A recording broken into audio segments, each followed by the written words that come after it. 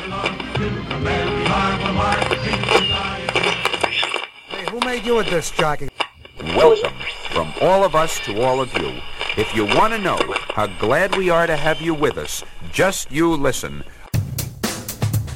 Hi, and welcome to the Crisis on Infinite Midlives podcast. I'm Rob. I'm Amanda. It's episode 173. It's late again.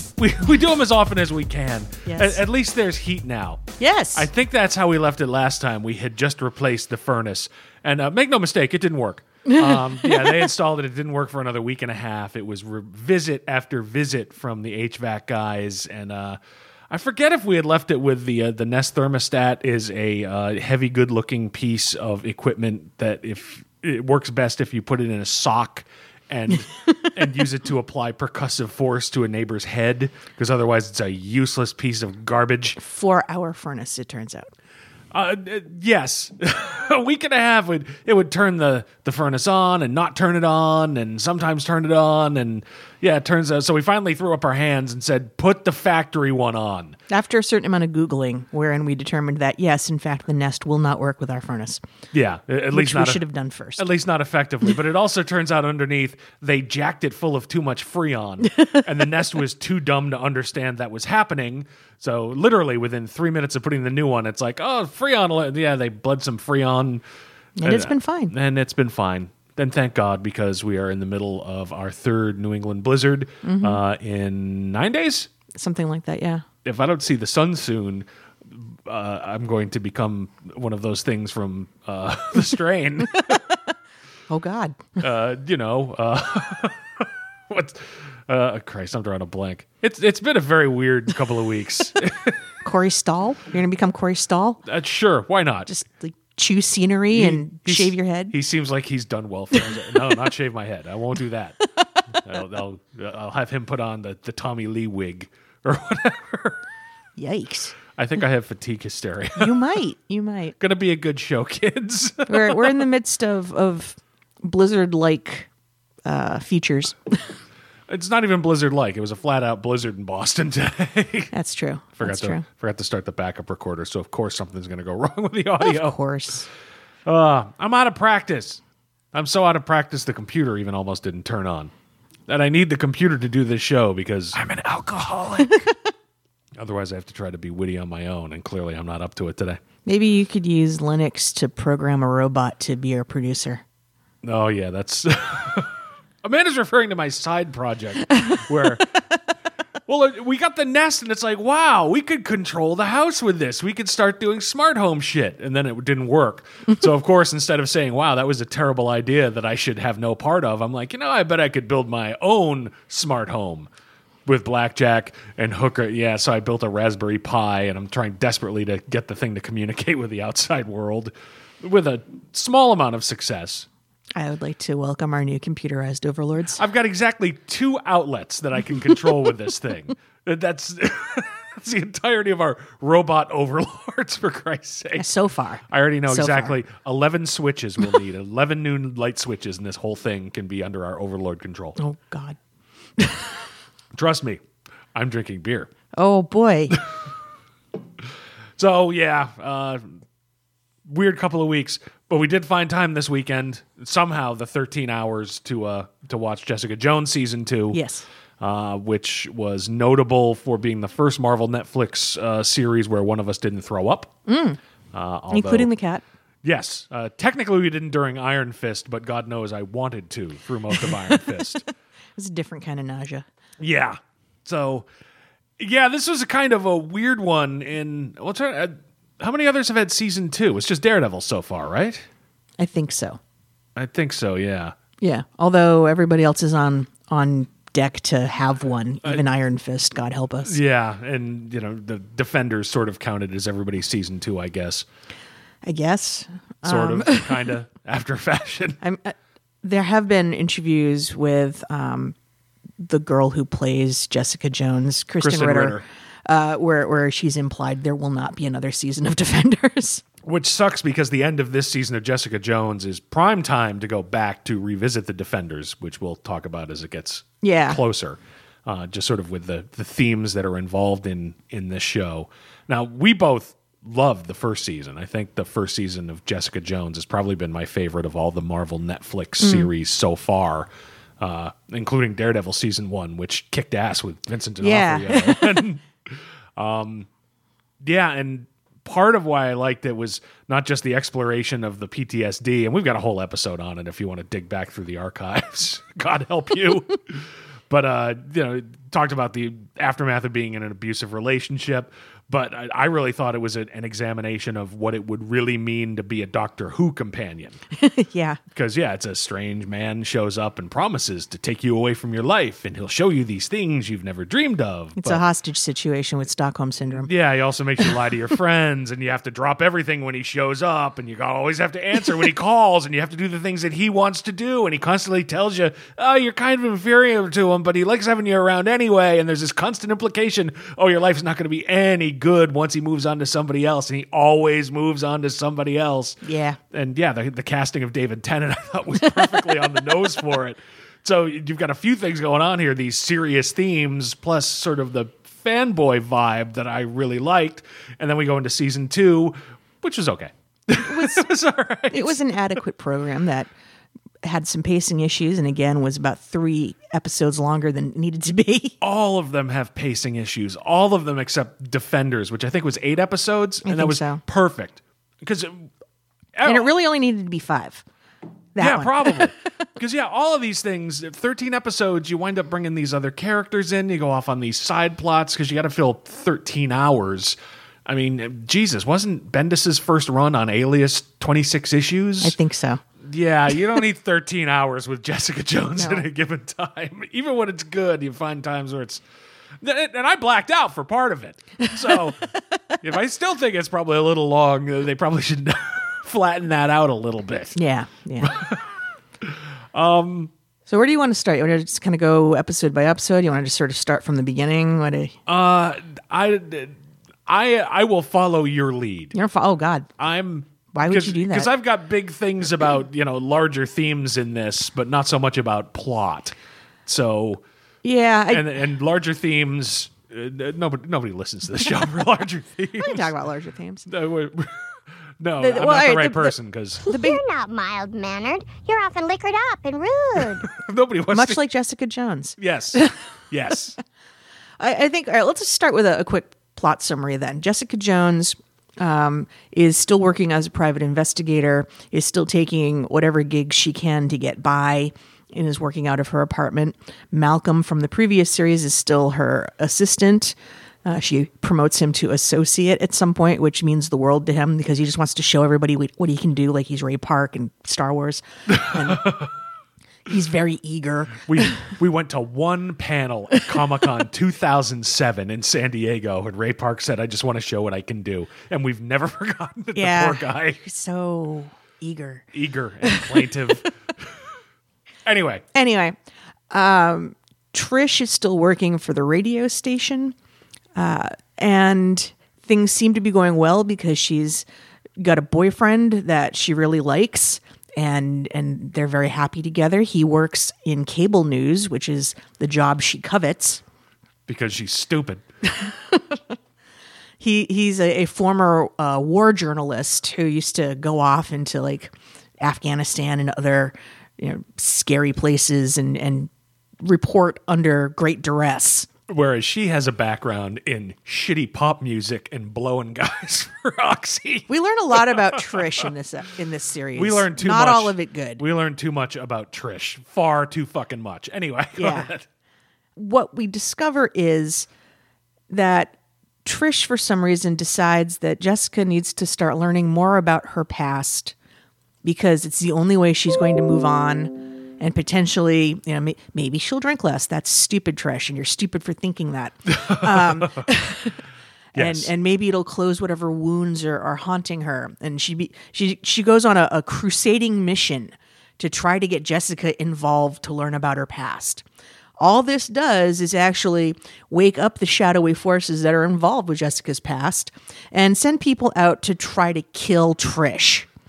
Like she's fucking Princess Peach. Yes, which would have been horrifying at the end of season 1 of Jessica Jones. By the end of season 2, kill her. I'm fine with it. Whatever. She's got it coming. Yeah. So the big thing is that Jessica, when she had her car accident that orphaned her, was put under experimentation by a guy doing off-books genetic experiments. Yeah, Carl something. Carl with a K. Yes. German. They rarely do experiments like this. I don't know where they got this from, but... Carl, who has a backup vacation plan to Uruguay. Paging Dr. Mengele. If he was really Dr. Mengele, it would have been Argentina. Yeah. That's where they all went.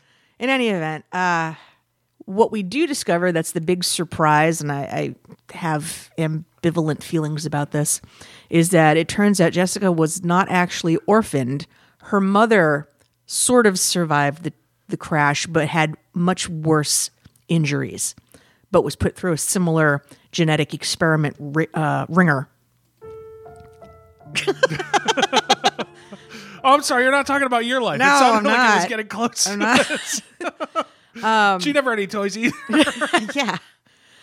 So Jessica's mother is completely fucked up by these experiments. They give her great, ridiculous strength. She's stronger than Jessica. They also drive her kind of mad. Yes.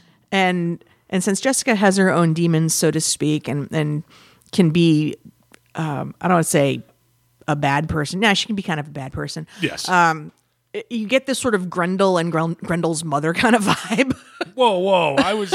Those are books with no pictures. I was told I wouldn't have to talk Beowulf after I was 14 years old. Let's not go crazy So here. the question becomes, who's worse, Grendel or Grendel's mom?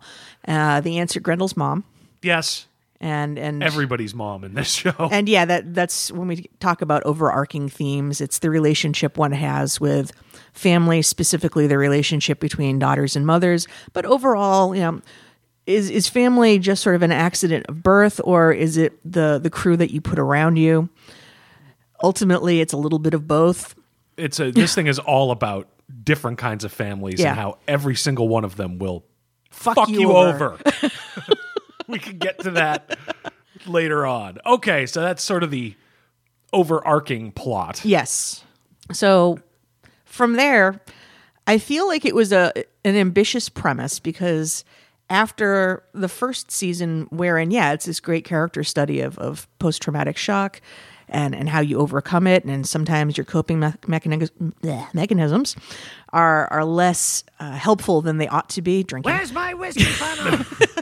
I mean, Jessica drinks more whiskey than I do. I drink a lot of whiskey. Yes, we've come up with a new term for it. Amanda has talked about she likes to have a fist of whiskey because it's 5 fingers. But it's closed. Yes. So there's more volume there. Exactly. Now we've determined the new thing is a fist and a shocker, because she'll ask for a fist of whiskey and then say, can I just have 3 more fingers and then just 2 more fingers before bed? That's the shocker. Everybody's learned way too much about my life. What, that we're drunks? We've been screaming that in a microphone since we were in our 20s. Now, if you do a light 5-finger pour, that's a slap of whiskey. There's no such thing as a light shocker. So a slap and a shocker. That's somehow worse. That's a possible title. Write that one down. I don't think iTunes will let us get away with a fist and a shocker, but a slap and a shocker we might squeak by the algorithm. I've taken this show off the rails. That's what I do. Why don't you take a minute and talk about a theme that's important to you? I got 3 pages on theme, so once we go down that rabbit hole, we're just not going to do things. it. I'm writing this down. All right. Before I do that, I will go with. While I found the first season much more satisfying than this season, I did enjoy this season, and one thing that I really enjoyed is Jessica Jones always works when she's smacking around some mouthy dude bro. And we get a lot of that in the first several episodes of this. Yes. And it never fails to fucking make me cackle like a moron. And I don't know why. Turning around the implied violence of these jacked up juice heads shooting their mouths off. It's never not going to be satisfying to see Jessica Jones throw them into a wall. We get a lot of that. But yeah, you cannot do 13 episodes of somebody just smacking around former college lacrosse players. No. There needs to be more than that. But there was plenty of it in this, and it never ceases to make me smile. It's true. And And because Jessica is so good at slapping around mouthy douche bros, we uncover one of Patsy's or slash Trish's several weaknesses and flaws in character. She covets, and she's jealous of Jessica because it's not enough that she was a child star. It's not enough that she's got a popular radio show, that she has an apartment that for New York particularly is the size of 3 or 4 houses. Oh, yeah. I think her apartment's bigger than our house. Yeah. She doesn't have powers, and because of that, she is Sad Patsy inside.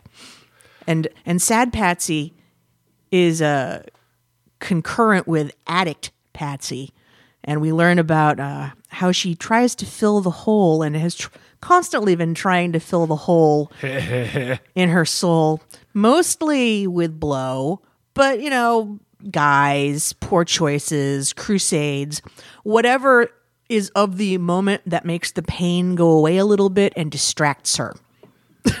Yeah, Patsy, she really is, as a character, I think she's almost destroyed in this season. Clearly somebody has eyes toward moving her maybe to her own series. I don't know how you do that after this episode. Now, on one hand... And we'll talk about why. Yeah.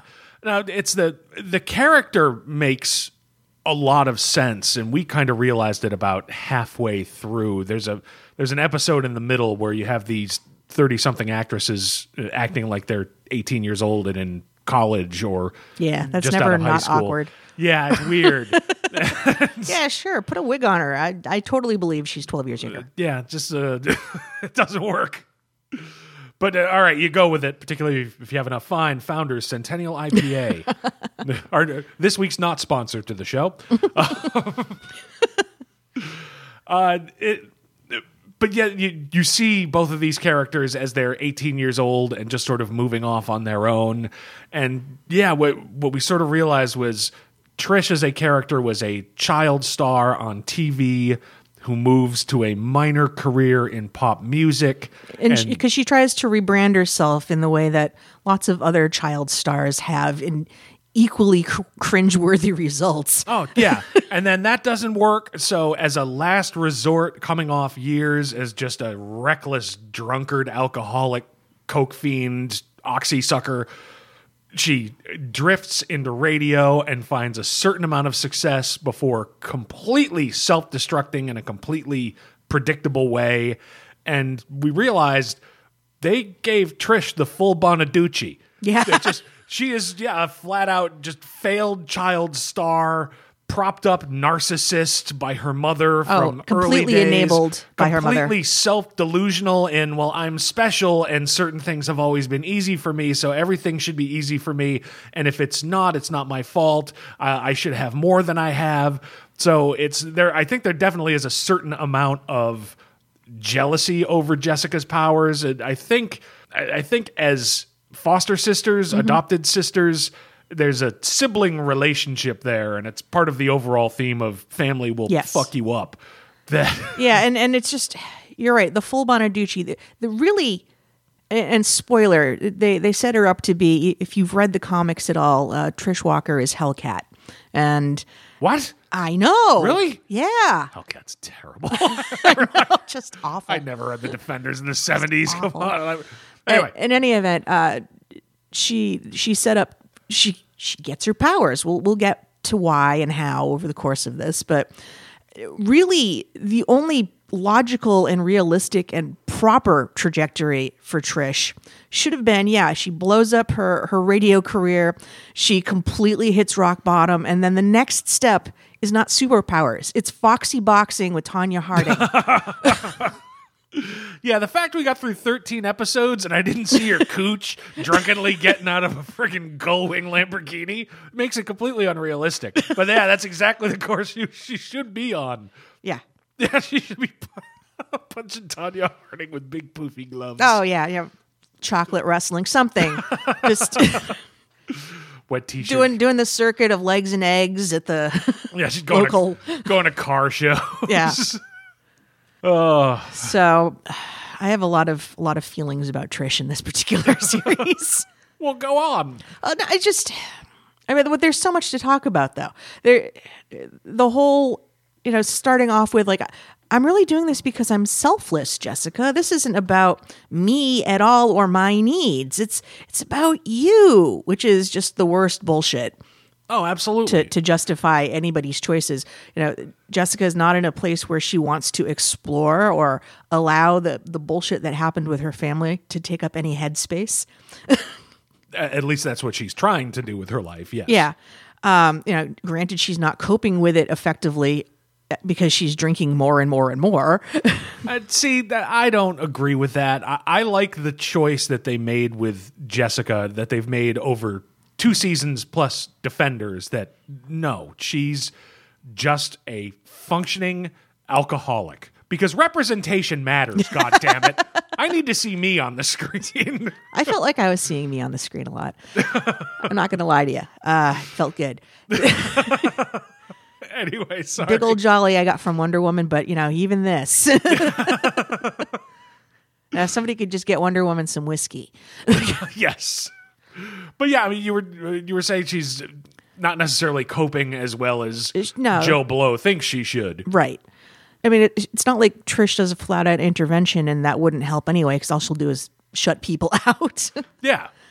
But she's really just demonstrating a lack of empathy for Jessica. And that's part and parcel to that addict behavior. Sure. Very self-centered and...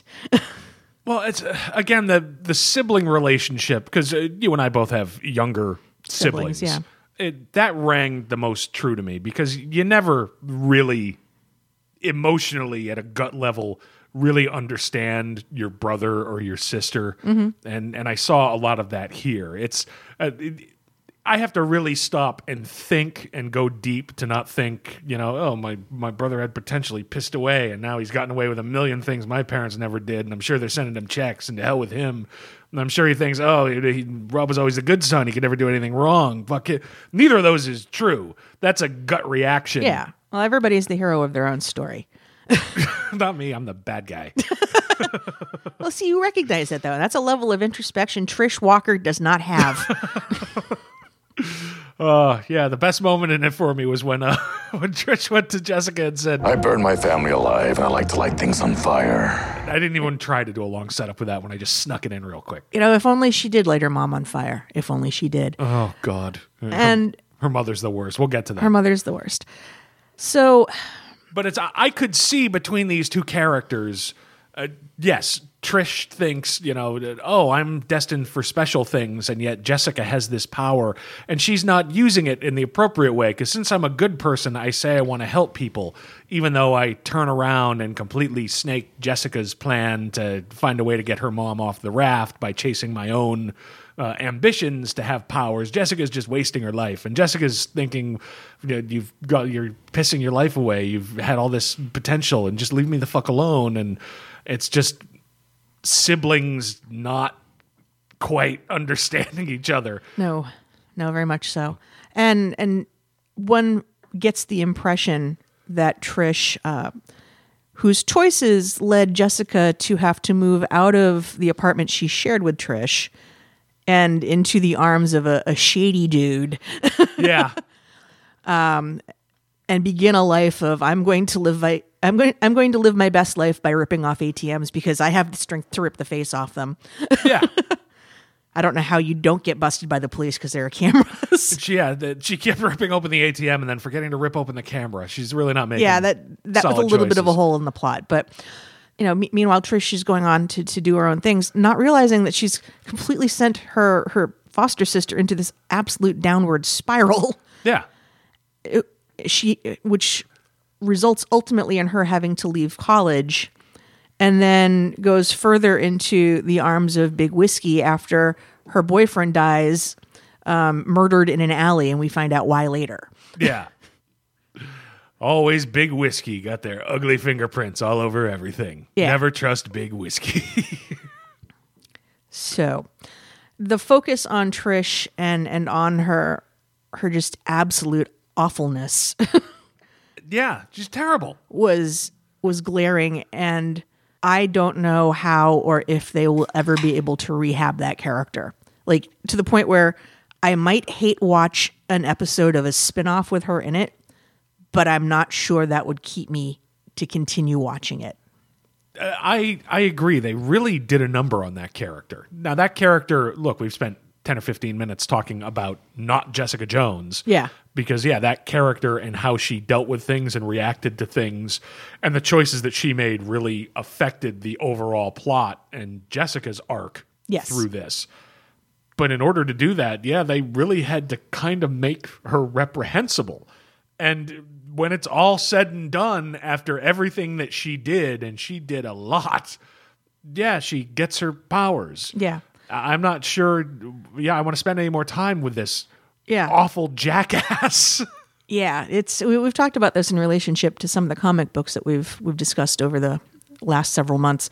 When somebody does something so awful and so irredeemable, and then is only rewarded in the end and doesn't have any kind of comeuppance, it is highly unsatisfying as a story arc. Captain Marvel. Yeah. Yeah. So at this point, we can say that Trish demonstrates the same self-centered, narcissistic personality that her mother does, and now we know where she gets it. Yeah, it's, again, another case of toxic family. Mom clearly has ambitions for herself that she has imprinted upon Trish, and in her mind, she is the often all-suffering, all the things I do for your career and for you, career and you being intertwined irrevocably. And I'm constantly suffering, but don't worry, I'm here for you. And the I'm here for you is, of course, I'll talk to the press and spin shit for you. Yeah. Which winds up putting her in the crosshairs of a fucking psychopath. Yes. Of course, I'll do all these things for you. In the meantime, saying, I'm Trish Walker's mother. Pour me a real goddamn drink. She had a double fist and a shocker. Explains the rumors about her. Hot dog into a garage. Anyway. And it fits perfectly with, my daughter can do no wrong because I see myself in her. And wasn't it in season 1 they adopted Jessica because, hey, good press. Yeah. And look, I brought you in. I'm feeding you, you ungrateful shit. Even though you're falling apart in front of my face, I don't care. You're not going to be on TV. Which, by extension, means I won't be on TV. But if I pay attention to this other one. Yeah. So, it's, again, just family fucking you up and being toxic. It's eventually I'll get to all of them. But there's all kinds of different types of family units here, and they're all unsatisfying and filled with betrayal and hurt. It's almost like the overall theme is, the best thing you can do is just sit in your office and drink whiskey. Certainly the safest course of action. So I should like this season better than the first one. And yet it doesn't quite work out that way. No. And that's in part because, again, when you have 13 hours of television to fill and you spend so much time trying to cover the whole ensemble cast, the work that you could have done, say, exploring the relationship between Jessica and her mother and the things that Jessica discovers are inherent personality traits that she shares with her mother that have only been amplified because of the experimentation. Right. The things that Jessica discovers are her mother's version of reality about her family life and the relationship with her father in the moments leading up to that fatal car accident. Yeah, the only, this is a beautiful family like you would see on TV is in Jessica's memory. Yeah. And as soon as she finds the real thing, it's like, oh no, Dad was a limp dick dildo and Junior was acting out. Yeah. And by the way, I got drunk on chick wine all the time and probably wasn't all that good myself. Because, there's a lot in, what's her name? Alyssa? Alyssa, Jessica's mother's personality. Yeah, okay, I see Jessica was not hatched from the forehead of Zeus. No. There's a certain amount of learned behavior here, even though Jessica's mom is psychotic and brain damaged. There's nature versus nurture, but then there's also just what's coded in you. There's a certain amount of that. For example, I knew that whiskey was my drink. Yeah, but at the same, nobody else in my family really drinks. My dad has a glass of scotch at night. Mm-hmm. My mom has a glass of wine, whereas I am a reckless alcoholic. I still remember the first time I had scotch. I had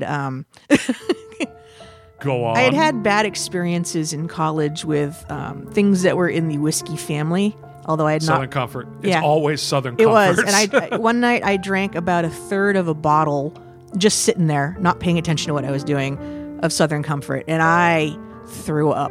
I threw up for the next 8 hours into a shitty dorm toilet. As opposed to the awesome dorm toilets we're all used to. Although I'm just saying, it was possibly the worst toilet in Maine. just putting that out there. So that put me off of brown liquor for some time.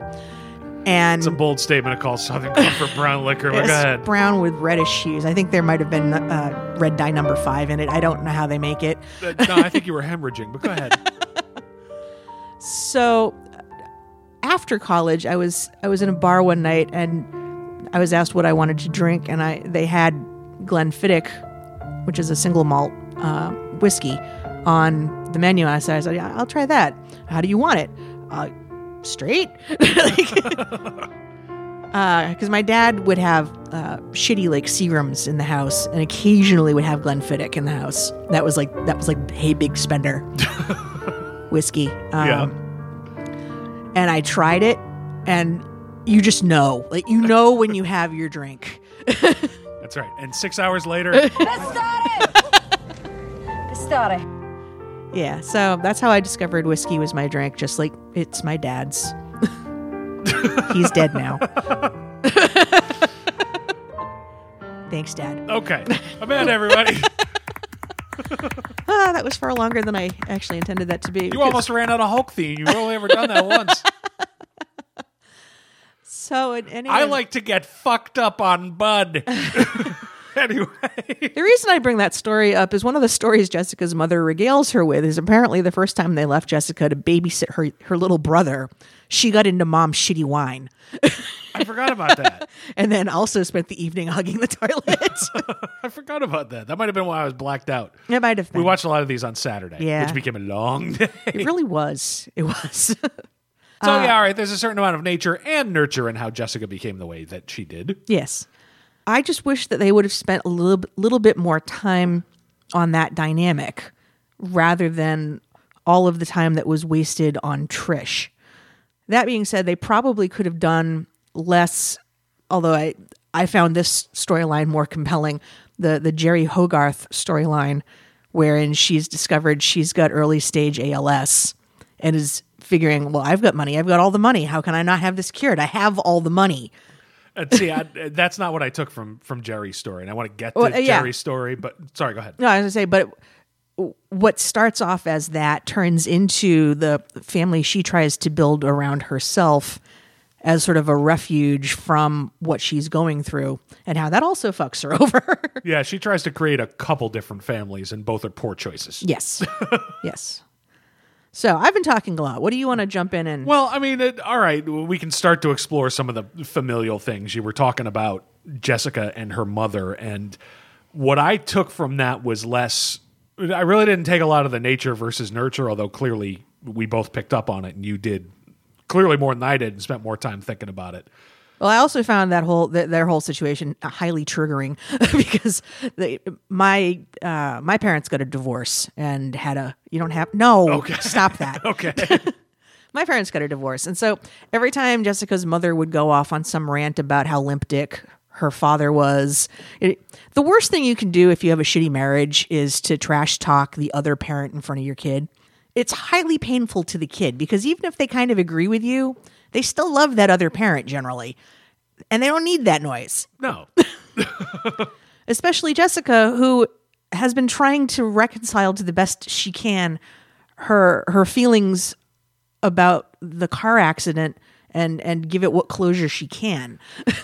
Yeah, considering she thinks she caused it. Yeah. So to have Mom come back into the picture and be like, no, it's your awful father, and he's a shitty driver. He caused the accident. And meanwhile, and also let's talk about how he's ruined my life.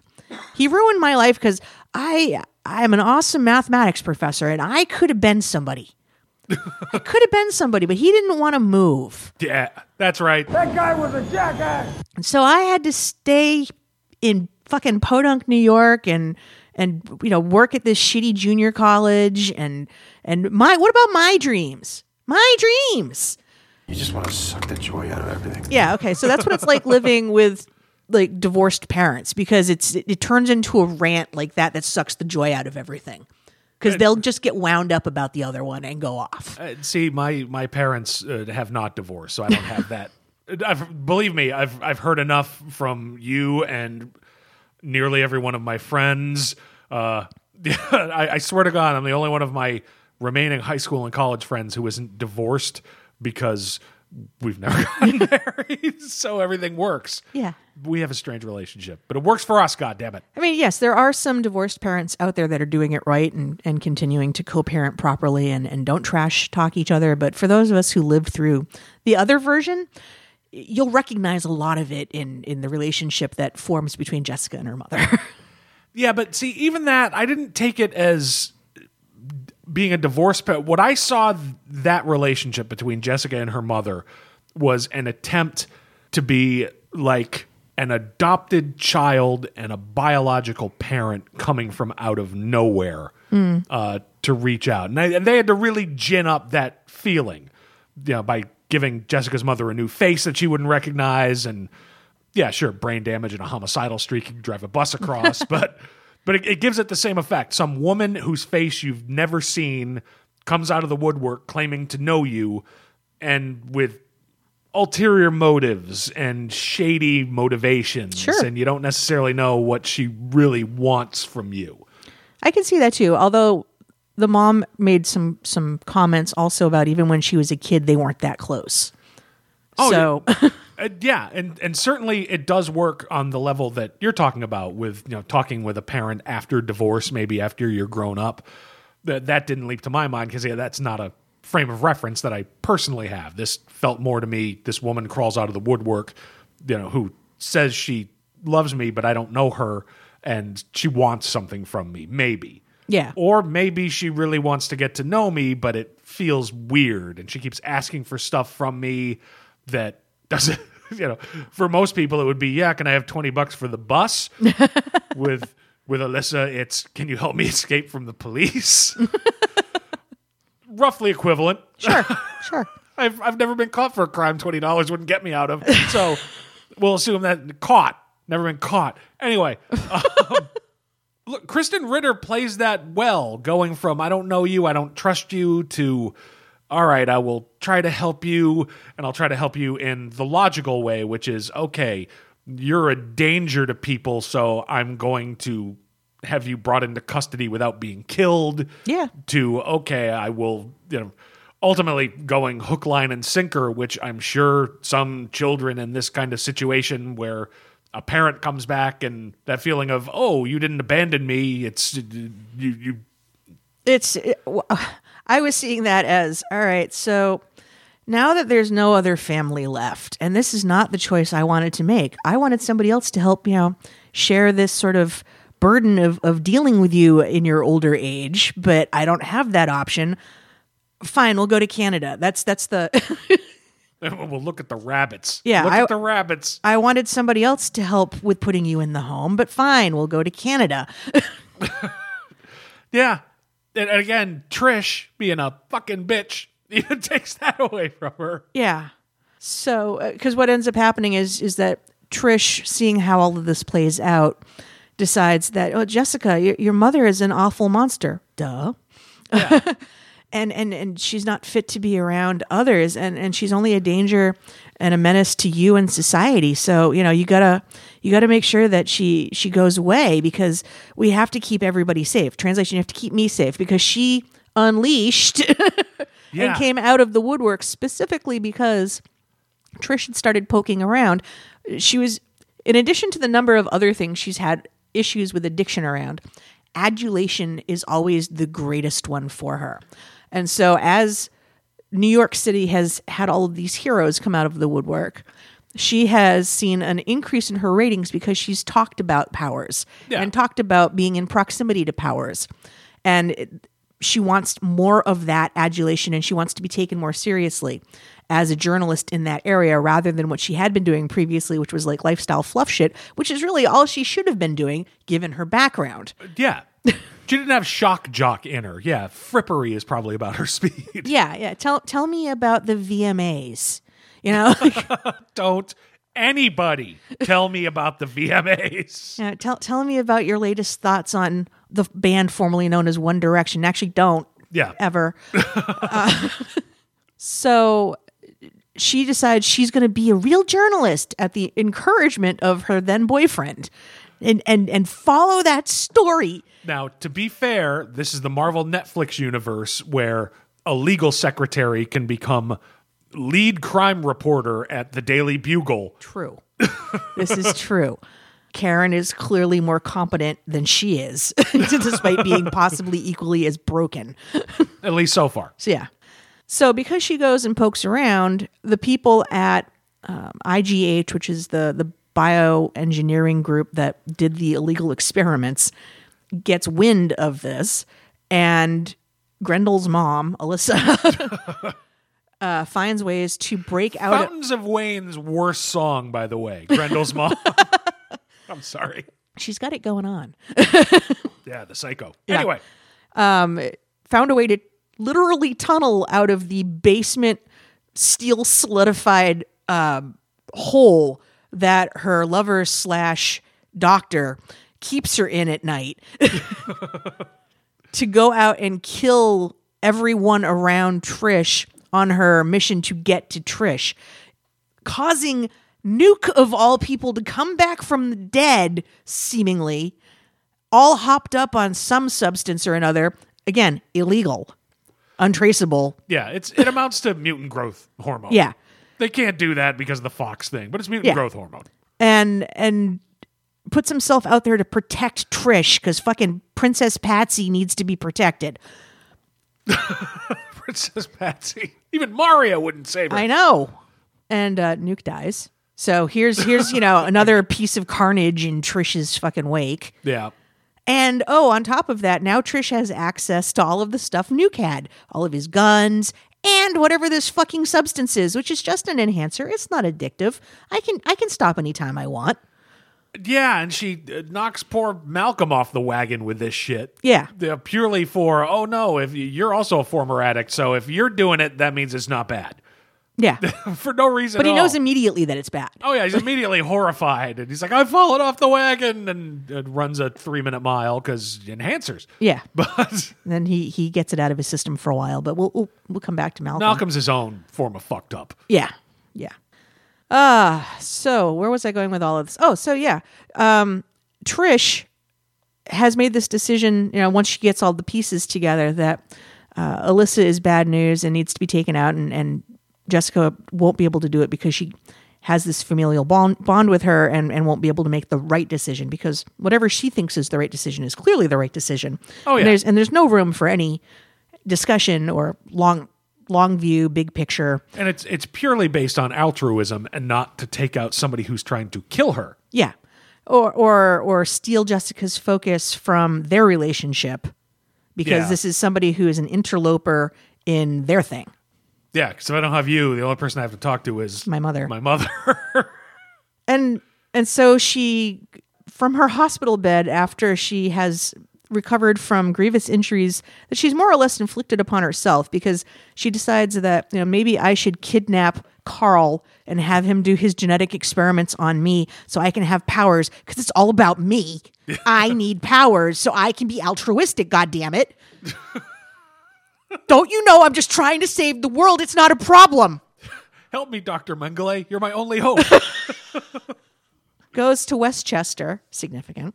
And well, the Fox sale is going through, apparently. Yeah, and kills Jessica's mom while they're having a moment together, reliving a childhood thing that, for Jessica, was one of the few things that she had in common with her mom at the time, because they talk about how they weren't close, and I mentioned that earlier. Yeah. But they both loved riding on giant Ferris wheels together because they weren't afraid of heights, and they liked to be able to look down and get that sort of sense of free fall. And so they're in the Ferris wheel because they've broken into Playland, as one does. Of course. It's like the end. You said it's like the end of Zombieland. Yeah, exactly. Except Zombieland was more awesome. Anyway, yeah. And so Trish, Deadeye Trish, takes one of Nuke's guns and shoots Alyssa in the back of the head from the ground, and destroys this beautiful moment that Jessica and Alyssa are having. Yeah, to be fair, not to Trish, she's awful. But to be fair, it's there had been a moment between Alyssa and Jessica where Jessica had been given room to believe that Alyssa really did want to change and really did want to be better and do right. And this is all after a lot of Alyssa, I'm just going to kill somebody if you don't come with me, and emotional manipulation. And you're the only one that can lullaby me. Yeah, but there was a potential kernel of, okay, maybe she can be saved. Maybe there can be a relationship here. And unlike in the real world where an adoptive parent comes back and after the 15th $150 loan that leaves a hypodermic needle on the couch and you got to throw him out, you don't have that closure. No. Jessica doesn't get that. Just, is there something? Isn't there something? Boom, she's dead. And so Trish was very lucky to leave that scene with her life. Yeah. We weren't lucky for her to leave with her life. No. And at the end of the series, comes back to Jessica's apartment. I was texting and calling you for days, and you haven't returned my call. Duh, you killed her fucking mother. They got my dick message. What in the fuck? What in the absolute fuck? Yeah. Because she went home and whined to her mom about it. And she was like, oh, baby, you did the right thing. It's okay. Here, have some popcorn. Yeah. Thanks for moving back into your basement. Like, what can mommy get you? Can I nuke you some rice-a-roni? Like, because she didn't cook. Trish Walker doesn't live in a basement. She lives in her perfect big bedroom she had when she was 6. That's right. Mom was going to prepare her bedroom once they got out of the hospital. Yeah. Because she can't afford her apartment anymore because she nuked her job. Yeah. and the worst part about all of this is she does all of this shit and she gets her powers. Yeah. So she's all broken up because Jessica rightly says fuck off and die. Well, not in that many words. Trish gets teary. Jessica slams a door in her face, and she's teary walking down the hall toward the elevator, gets a call from mommy. Oh, this is awful. My friend doesn't like me anymore. And then has this whoops moment where she nearly drops the phone and then balances it delicately in a catch with her foot, thus implying these cat-like powers of Hellcat. And then everything's all better. Like, oh. Like, if that's not fucking addict behavior and just fucking sociopathy and narcissism. Oh, totally.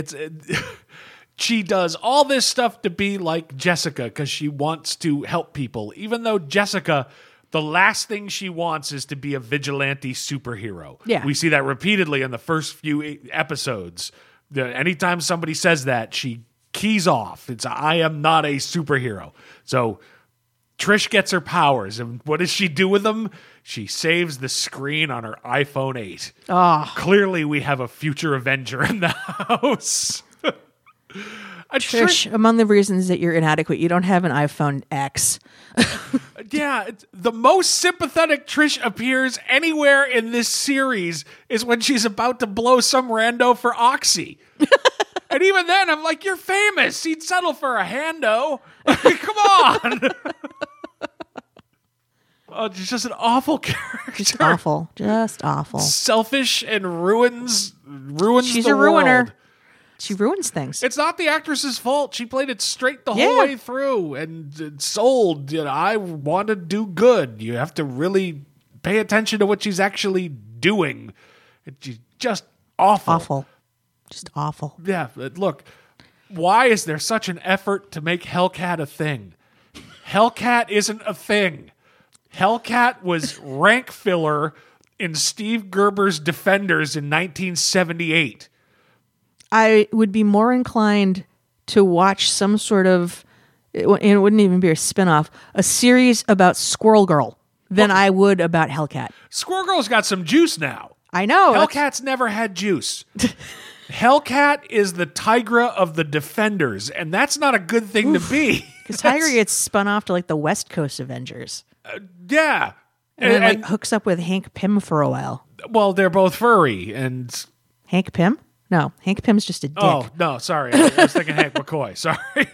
No. Hank McCoy hooks up with Dazzler. You and fucking Dazzler. They should have just, they should have made it Dazzler instead of Patsy Walker. And so, all right. I guess Hellcat is the Tigra of the Defenders, but then again, eventually Tigra is the Tigra of the second-rate Avengers. Yeah. I don't understand why they want to make it a thing, but I don't know. And also, I get very tired after a certain point of storylines that turn into, and you've got powers, and you've got powers. Then powers start to not be special. Well, that's what all of these that's what all these shows eventually become. Yeah. I mean, Jesus, look at Powers. True. Very true. So yeah, Trish Walker, worst person in the world. Yes.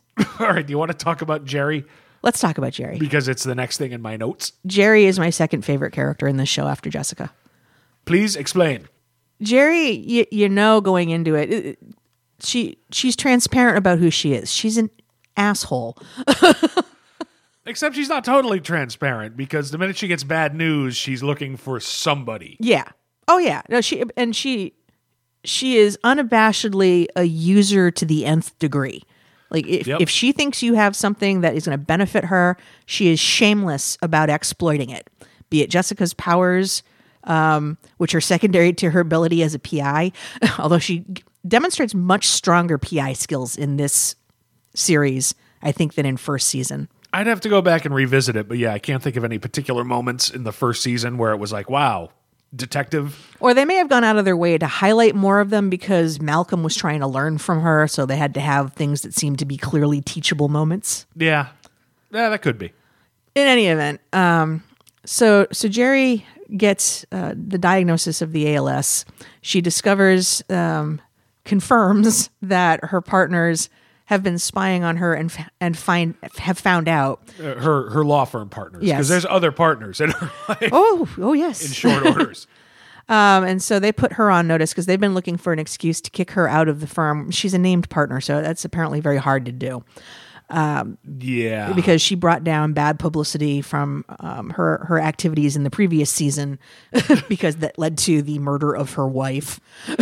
my experience with white shoe law firms is minimal because they rarely indict. Yeah. Again, not caught.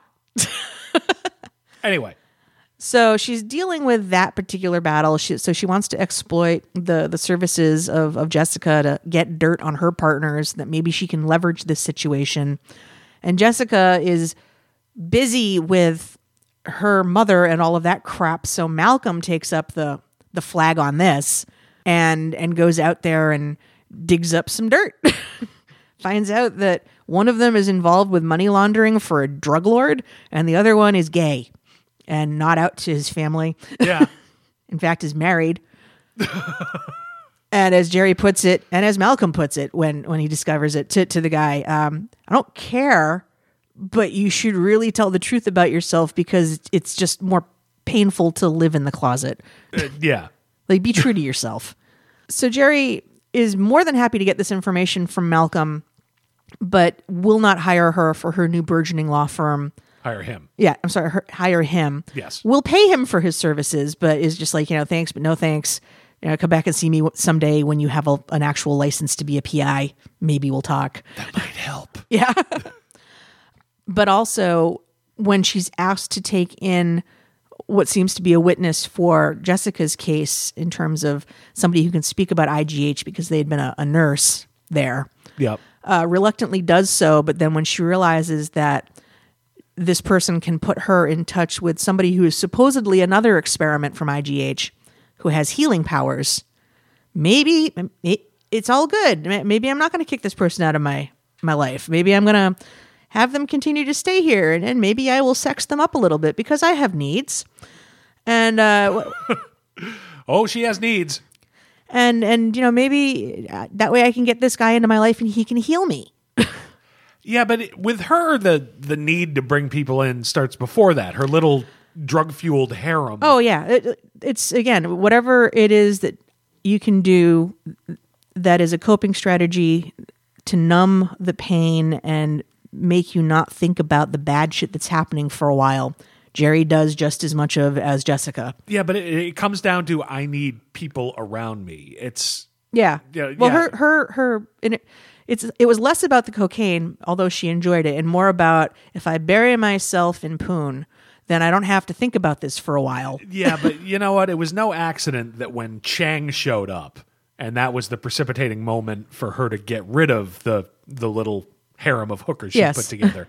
Wasn't an accident that all the hookers were sitting around the table talking about their actual families. Yes. And that it very clearly, as soon as Jerry said, okay, get out, that they just left. It was, okay, she's trying to build a pseudo family here, but no, you're not their family. You're not even their friend. They have their own little, we've built a weird street corner family between us since we're all working together, and okay, we're leaving. Well, that's and fine. It also foreshadowed what ultimately does come up later. So she, in her drug-fueled whatever, more or less passes out and lets these women just sit in the house, and all they do is drink some expensive booze, but they could just as easily be rifling through her shit. Yeah. And they aren't. Later on, with this other woman that she takes in for Jessica, who turns out to be a complete grifter, and the boyfriend, who is the alleged healer, is not an actual healer and pulls some Andy Kaufman fucking let me pull things out of you that are your disease, but it's really chicken liver. That's more Penn and Teller than Andy Kaufman, but I get the reference. Yeah. Well, but that's what Andy Kaufman went and saw one of those charlatans who supposedly does the laying on of hands. Okay. And, somehow magically surgically removes the cancer. Yeah, it's been a long time since I saw Man of the Moon. And it's not on my Netflix queue right now. Yeah, so. yeah. In any event, they rip Jerry off. She comes home and her palatial apartment has been completely tossed, and everything of value that she has is gone. And she goes on an absolute mission out of pride to track shit down.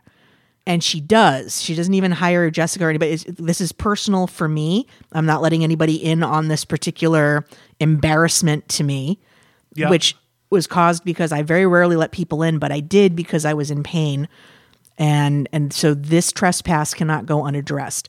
Finds all of the shit, tracks down the woman and the man's address, and then does some absolute beautiful fucking head fuckery on the girl to convince her that when her boyfriend was in prison, he was getting letters and money and other resources from all the other women he was courting on the side, and just completely fucks her up and drives her nuts with jealousy, and then hands over a gun with the serial number taken off, and it's just like, I just want you to be safe. I just want you to be safe. And creates this beautiful fire and forget missile. It just, the poetry of her putting this in motion because she's so pissed off at the affront to her dignity and just a breach of her trust that she so very rarely gives up. Yeah. And I mean, Foggy reached out to her earlier in the series, and she wanted nothing to do with him, and he is a trusted, known entity.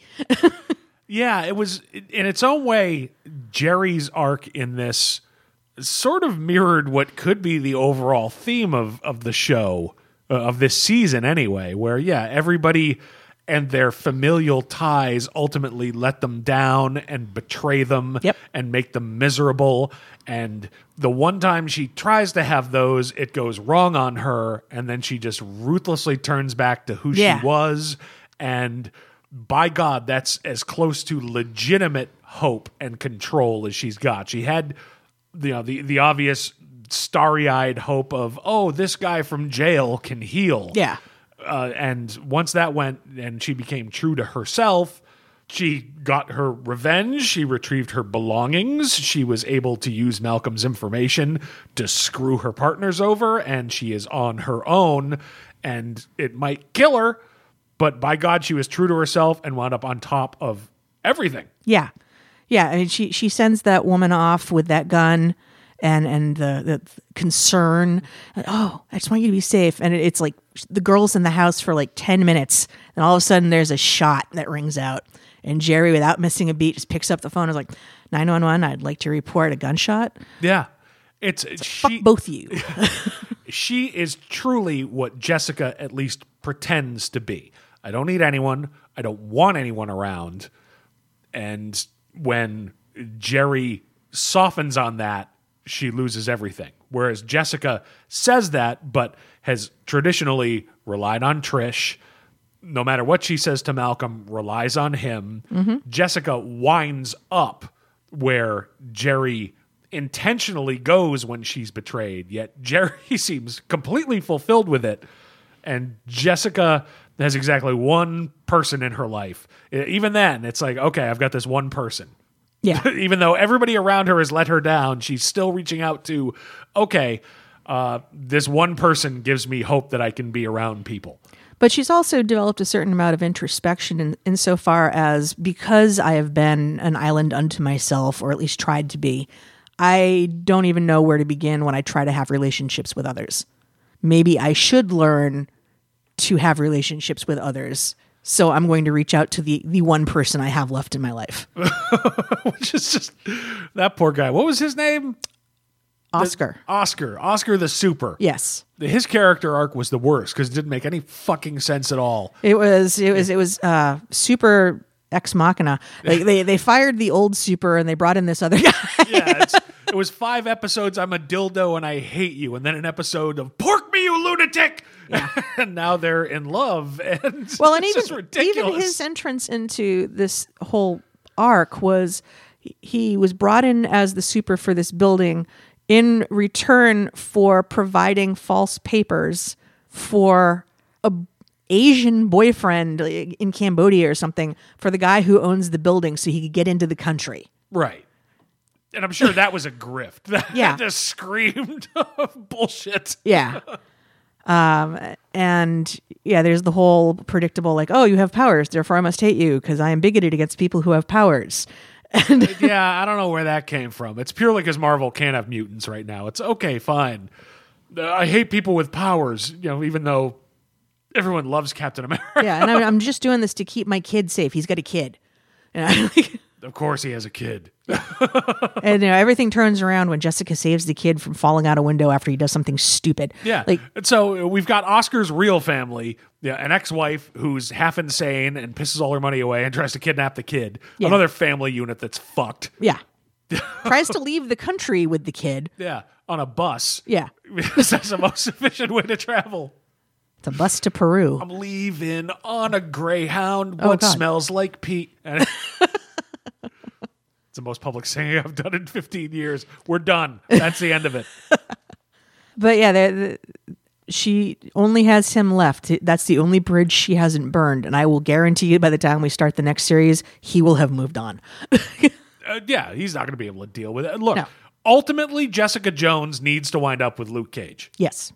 We didn't see any Luke Cage in this. I think that was, in its own way, impressive because God knows they brought back Kilgrave. Yeah. And now let's talk about that. Yes.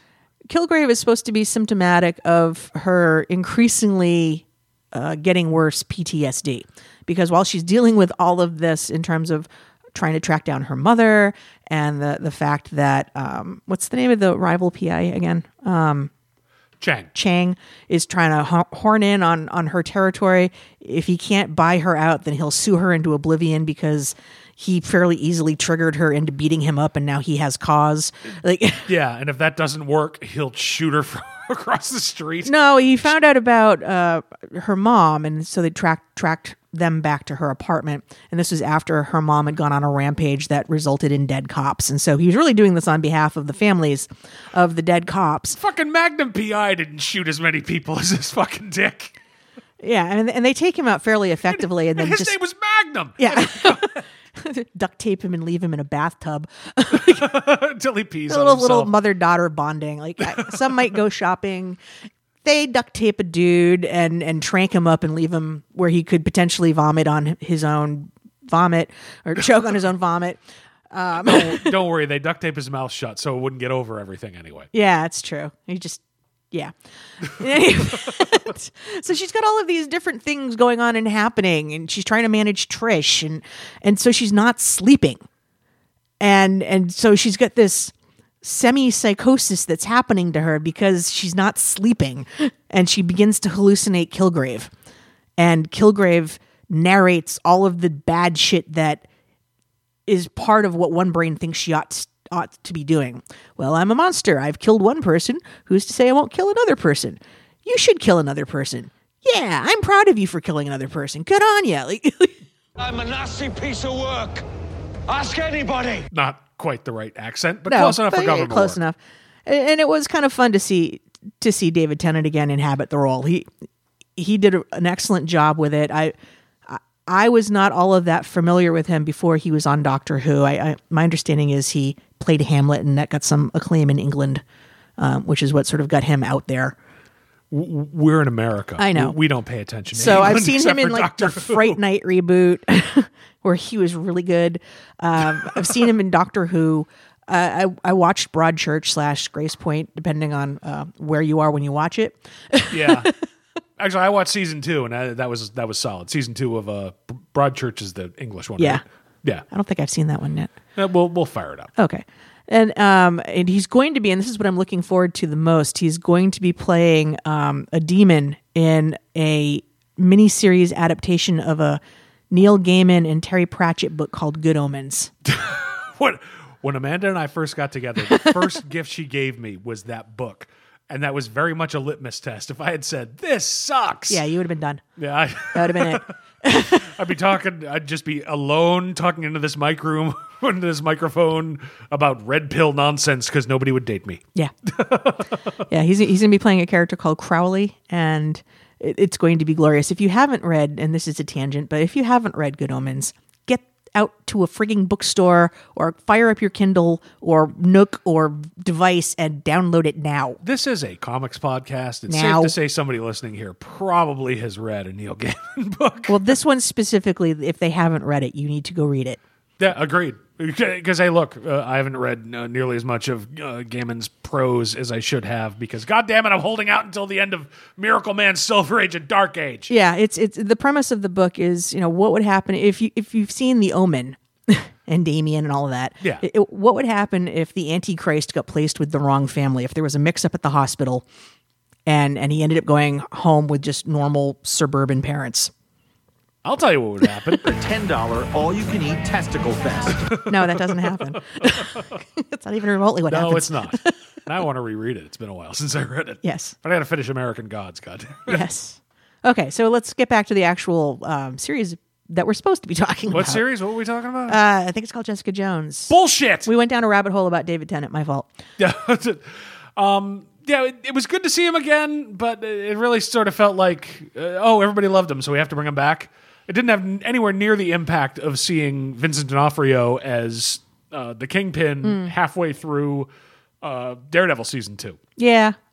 Even though it was a surprise in the same way seeing D'Onofrio was a surprise, it didn't have anywhere near the impact. It was good to see him again, but his story's kind of over. He's dead.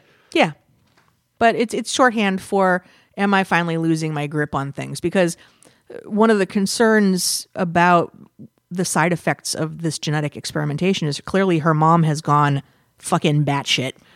And by this point, Jessica's killed 2 people. Yeah. One by accident in self-defense. Yes. Even though she broke into the... To be fair, he was a psychopath who was killing inmates. Yes. But still, broke in and killed him stone dead. Yes. And Kilgrave in the previous series. And probably tons of members of the Hand, now that I think about it, in Defenders. It's okay to kill ninjas. They're not even people. They're not even people.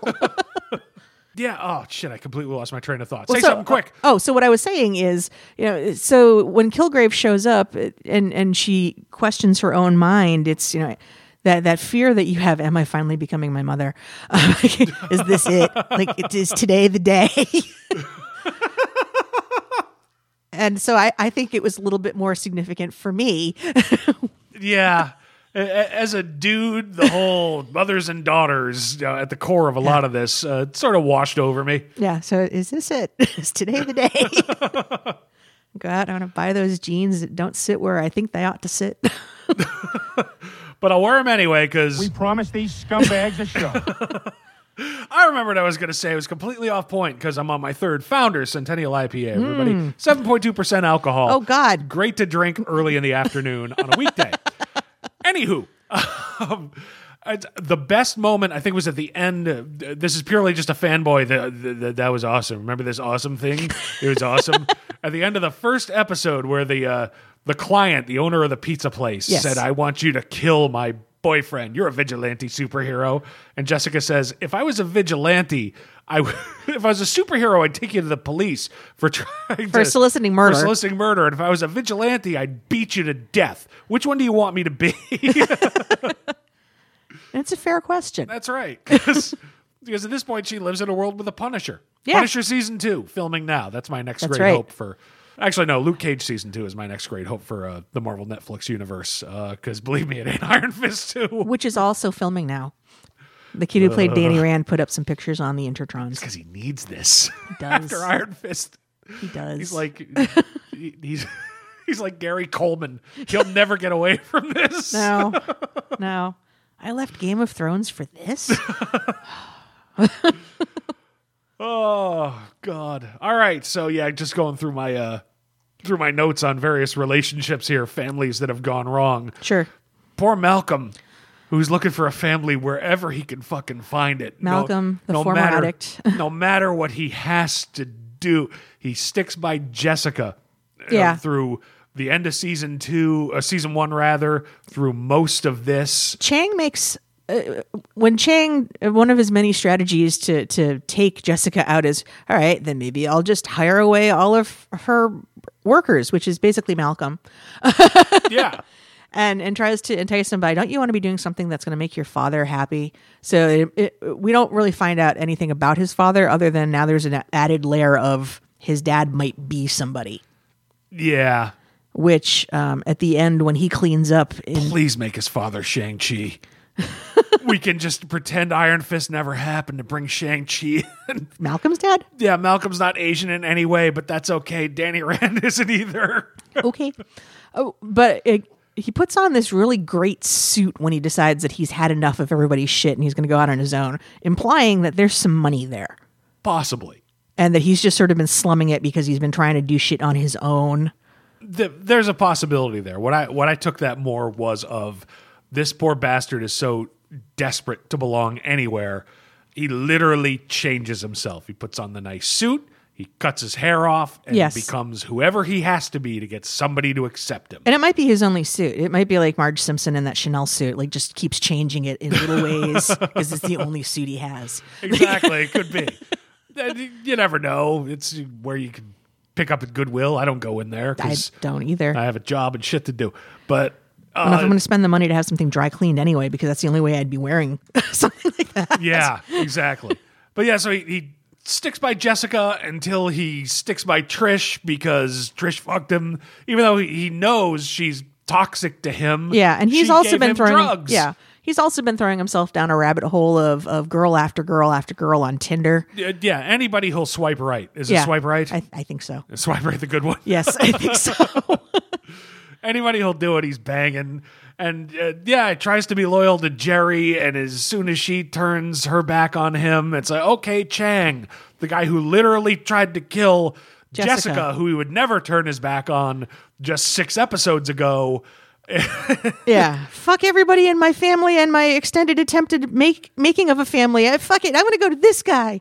Yeah, so he's fucked over half the people he knows while moving on to the next one because hopefully this is the person who'll love me for me. He demonstrates in recovery as an addict, he demonstrates this weird codependence with others, which suggests there probably was a pattern of this that he was around in his own household. It's possible. Again, family, nature versus nurture shit, and the hint of who his dad might be. It's possible. All I know is he's alienated everybody except his boss's former enemy who he now works for. Yes. He's been so far down a Tinder rabbit hole. His dick spots have spots. And thank God for that, because that's how Jessica, demonstrating her PI skills this season, is able to triangulate his position using his phone by calling all of his past hookups on Tinder so that she can get a sense of how far his phone is away from any of them, so that when Trish, making the good choices, knocks him senseless and throws him in a trunk so she won't interfere with he won't interfere with her attempt to kidnap Carl so that she can be genetically experimented upon, because it's all about me. This show is so stupid. Jessica is able to use those hookups and ping his phone to find out where he is and triangulate in on his position in the trunk. Saved by Tinder. We've spent an hour and 17 minutes, and it just realized this show's dumb. Convoluted. It's got a lot going on, but it's murder plots and superhero powers. Yeah. No wonder my dad's ashamed of me. He thinks you live on a park bench. Pretty much. Much like Uber does. Yeah. Oh, God. So, yeah, poor Malcolm. But the third double cross, he should be going. Now I can get as loaded as I want, which is pretty damn loaded. Just turn back to the drugs, buddy. Well, because he keeps talking such a good game. I understand addict behavior. I know an addict when I see it. But yeah, yet you're still engaging in all of these other patterns of behavior that suggest that something about the addict behavior is still rewarding to you on some level because of this codependence you have with others. Yeah, it's they say you trade one addiction for another. Yeah. And yeah, he's sort of a case in point. And yeah, just winds up with nothing. He's got a good job. Yeah, at the end of it, he also is in a position seemingly that is to his benefit. But it meant, burning down all of his prior relationships to get there. Yeah. Oh, we already talked about Trish and Jessica and Trish's mom. Jessica and Sterling, another let me invent a family that ultimately is toxic and almost drives her down a road toward murder for hire. I mean, yeah, Sterling was the dude that picked her up after Trish said, "Get out of my apartment." Yeah. That's during the flashback when everybody's 18 and making good choices. 18 by way of 9021038. Yeah, Luke Perry, 18. Yeah, Sterling, who takes her in and offers her whiskey after she's kicked out of the apartment she shares with Trish when she demonstrates her proclivity as an earner by ripping open an ATM. Sterling knows a main chance when he sees it. He does. All he wants to do is get his club, which would be called Alias. Huh. Dun, dun, dun. Off the ground. He's a smart businessman. He's just trying to... Like a boss. And in the lowest moment of Jessica's life, she finds out after the fact that she's fucked over by both families because Trish has kicked her out of the house. And the reason why Sterling ends up dead in an alley is because her mother has broken out of her confinement. And this is when she's 18, because she wants to reunite with her and see her. Even though she's been told that this is completely dangerous and she's not stable enough to do this. Of course. When she discovers that Sterling is an absolute jackass and wants to pimp her daughter out as a thug and do violence for hire, she snaps and kills Sterling while Jessica is inside the bar. Yes, and this is after the mother-daughter bonding moment of a tampon passed under a stall door. Is that a thing? As a dude, that's just a chick thing in a restroom. That's, okay, because as a dude, if I see a hand under the stall, I'm calling security. Yeah, it's what you generally learn how much of any particular product you need to carry for those occasions after you've lived with that awfulness for some time. Sometimes, though, you are caught unawares and you need a tampon. It's just it's just how it is. And then you hope for the best. I was more shocked that the feminine hygiene dispenser in the restroom was actually stocked. In the dive bar? Yeah. It's because it's usually bullshit. Like even in like a high school girl's bathroom, it's there. There's nothing in it. You go, then you find yourself in the nurse's office. I don't want to work blue because I'm normally a classy guy. But I give you credit, because if I got a dork bleed once a month, I'd probably kill myself. I want you guys to go out there and protect your balls at any cost. You just learn to live with it. That's all you can do. Founder Centennial IPA, everybody. The show's gone off the rails. But yeah, it's okay. My family's kicked me out. I will make my own family, and immediately turns to petty crime and busting open fucking storefronts. Yeah. The theme of this whole thing is families are no fucking good. Have I missed any families? I think we've gotten most of them. Well, even the one seemingly good family that has their shit together, and we don't know because we only see them briefly in a car. They get into a car accident. Which family? When Jessica and her mother are trying to get to Canada, and they pass by that family that's singing in their blue sedan or whatever the hell it is, and they just look so happy. And then like later on down the road, they encounter them as having been victims of an awful collision with a truck. And that family, Jeffrey Dahmer's family. If we're going to stick with the theme, I have no idea. So, yeah, if nothing works out well for families in this, nothing. Yeah, I mean, her own memories get fucked over by her mom. And that's why I was saying this would be a good lead-in for Defender Season 2, because if all these surrogate families failed, she's got this one group of 3-4 other people she's at least worked with effectively. Yes. And that's how you build a super team. Yes. You know, in a way that they couldn't even do with Avengers, because everybody gets their movie and they all get thrown together and have to learn to work together. Well, they just sort of came together, did their thing, dispersed, and okay, here's the first post-Defenders series where, all right, maybe we give everybody a reason to get back together. Yes. So hopefully Kristen Ritter's just throwing a double blind, because she seems like a smart person. I would think she'd have read a contract. One would think. Trust me, no matter what she thinks, if they want Defender Season 2, it gonna happen. Yeah. So... Yeah. But we have to go further with this because, yeah, again, in the comics, the two precipitating events that bring Jessica out of the cold of just being a broken, drunken drifter sort of is meeting Luke Cage. Yes. And having a kid with Luke Cage. Yes. With getting ass fucked by Luke Cage in there someplace. That's in there somewhere. That already happened in Season 1.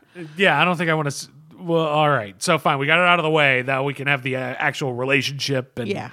But then again, I'm not sure I want to see that in the TV show. Because this version of Jessica Jones by Kristen she's the best reason to watch this. She's completely believable as just a drunken scumbag who will just tap your head against the wall if you give her any shit. It's like, no, you don't get to talk to me that way. Boink. Yeah. And they fall down and Rob laugh and drink another Founders. It's perfect. I mean... Jessica Jones in Marvel, until the TV show became a hit and they sort of broke up that relationship so that he could do another series with Michael Gaydos on art. Yeah. It had really settled into, I mean, she was a mother in Avengers Mansion. Yeah. The character really evolved, and that was really cool in the comics. And I don't want my characters necessarily in the movies or the TV shows to remain static, but... It's so fucking satisfying to, again, representation matters. Yeah, you can go through life drunk. You just got to want it and learn how to keep your shit together. Yeah. And it's fun. I mean... No, I'm not peeing blood. You are. Am I? I don't... I want to know. Anyway. Anyway, anything else that... I mean, that covered... all my notes about weird, twisted families. Again, it's... Well, I give credit to a TV show to be bold enough to say, you know what? No matter what family you have, they will probably let you down and in many ways make your life miserable.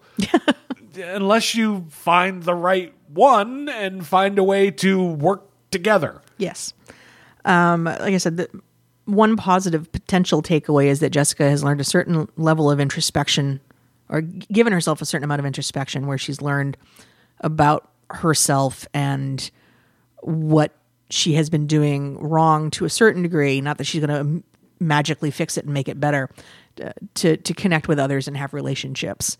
So that evolution that we talk about with Jessica via a relationship with Luke and then eventually having a child with Luke maybe happening through another avenue. Which is possible, because that's the direction the character has gone through in the comics and was very satisfying. Because again, we read Alias from issue 1. Oh yeah, completely by accident. Cause I picked it up because I thought it was some sort of adaptation of the TV series that was on at the time. I think I picked it up for you. Yeah. At my local comic store. No. We found it at Million Year Picnic over in Cambridge. This is one of those things. Oh God, it's the cat and the bat thing. We met on a boat. We met on the street. Yeah. Kids, if you're a millennial, settle down and listen to a story from your old Uncle Rob. If you're together long enough, certain things that were extremely clear to you when you were, say, 30, you'll start to remember in different ways. See, I remember getting the first issue of Alias for you as a gift at the store local to my apartment in southern Massachusetts, and seeing it and thinking, oh, it's an adaptation of the TV show Alias, and being relentlessly embarrassed when I realized it wasn't, and then saying, oh, this Bendis guy is all right, this is not bad, and picking up future issues after that, perhaps at Million Year Picnic in Cambridge. And at some point we picked up the various trades he did of things like Torso. Yes. And Jinx. Well, actually, yeah, all right, the timing on this is all fucked up, because that was before you and I were together. I already had those. Right. So you knew who Bendis was. I did know who Bendis was, yes. So I thought it was Bendis doing an adaptation. Yeah. I think the overall theme is alcohol kills brain cells. And I thought this happened at a comic book store that was much closer to Boston. And together. So I think the overall takeaway from this is you shouldn't listen to the show. Nice work. Rob, everybody. Yep, Rob. I'm an alcoholic. Anyway. It's the first time I've ever given myself the Hulk theme. Nice. Stand in Dio's fall. It wasn't, though. This time it wasn't. All right, so yeah, I honestly don't know what is next on the Marvel plate. I know Iron Fist 2 is filming. Yep. I know Punisher 2 is filming. Luke Cage season 2, I think, has to be next. I think so. Because I'm not even sure if they're filming Defender season 3. I don't know about that. We've already had season 2 of Daredevil, so that's not going to. Season 3 won't come out until all of the other season 2s have come out. Maybe. Probably at this point, yeah. Daredevil got the foot in the door, and now Charlie Cox and spend his time at conventions. I think he has been at every convention we've gone to in the last 2 years. He just wakes up, looks around his hotel room. This is my life now. I don't even recognize myself. Join the club. Okay. Oh God, is today the day? Anything else about Jessica Jones? No, I mean it wasn't as good as the first season, but there's still a lot to like in there, and a lot of Patsy to dislike. Yeah. Oh, fuck Patsy Walker. Fuck her and her stupid brain damaged head. Yeah. Yeah. It's ultimately it almost had to disappoint. Jessica Jones season 1 was the first non-Daredevil. Daredevil wound up being pretty solid and good, and Jessica Jones wound up being on really an order of magnitude better than the first season of Daredevil. Yeah. And it hit on 3 or 4 different levels, and it's really hard to duplicate that. This clearly we've established they had ambitions for this season, and they did pretty well with it. The problem is to do that, they had to make certain characters unlikable. Yeah. And characters that you like betray each other, which is legitimately dramatic. It's a little weird for a superhero story, and maybe that's why it feels a little off, even though, no, that's probably good writing. People like this would not necessarily just stay together and move on to the future. Right. So I liked it. I think the more we've talked about it, I like it a little more. Season 1, I still like best. And I think season 1 of Jessica Jones probably is still my favorite of all of these. I agree. All right. Anything else? No. Pardon me. I think we've covered this fairly extensively. All right. Someday we'll talk about comics again, but with the way our lives have been, I haven't been able to get comics on time in the last month. Yeah. So this storm that we're currently going through is slated to continue on through the night tonight and possibly into tomorrow. So maybe I'll get comics this weekend. So, all All right, so we wrap it up? Yes, I want to go see if we have hit the 2 foot of snow mark because... Oh, God, shut up. we were at a foot a couple hours ago. Okay. So, don't know where you found this particular episode of this occasional podcast, but you can always find us at our home website, crisisoninfinitemidlives.com. We are on Facebook. You can send us a message, facebook.com/crisisoninfinitemidlives. We are on Twitter. Twitter handle is @infinite_midlife. I got that right? You can nod. Amanda's in a coughing fit. Only because I vape constantly down here. What else? We're on Tumblr, but don't bother. Rob, this isn't how we play Can't Breathe. Shut up! We're on Tumblr, crisisoninfinitemidlives.tumblr.com. We're on iTunes, Apple Podcasts. You can subscribe to us there. If you get a minute, give us a rating, give us a review. Please, it helps new people find the show. We are on we're on TuneIn Radio. We're on Google Play Network. We're on Stitcher Radio. We're proud members of the Comics Podcast Network. And you can always email us, crisisoninfinitemidlives@gmail.com. I think that is everything. I think that is. All right. This has been episode 173 of the Crisis on Infinite Midlife Show. I'm Rob. I'm Amanda. Thank you for listening, and derp.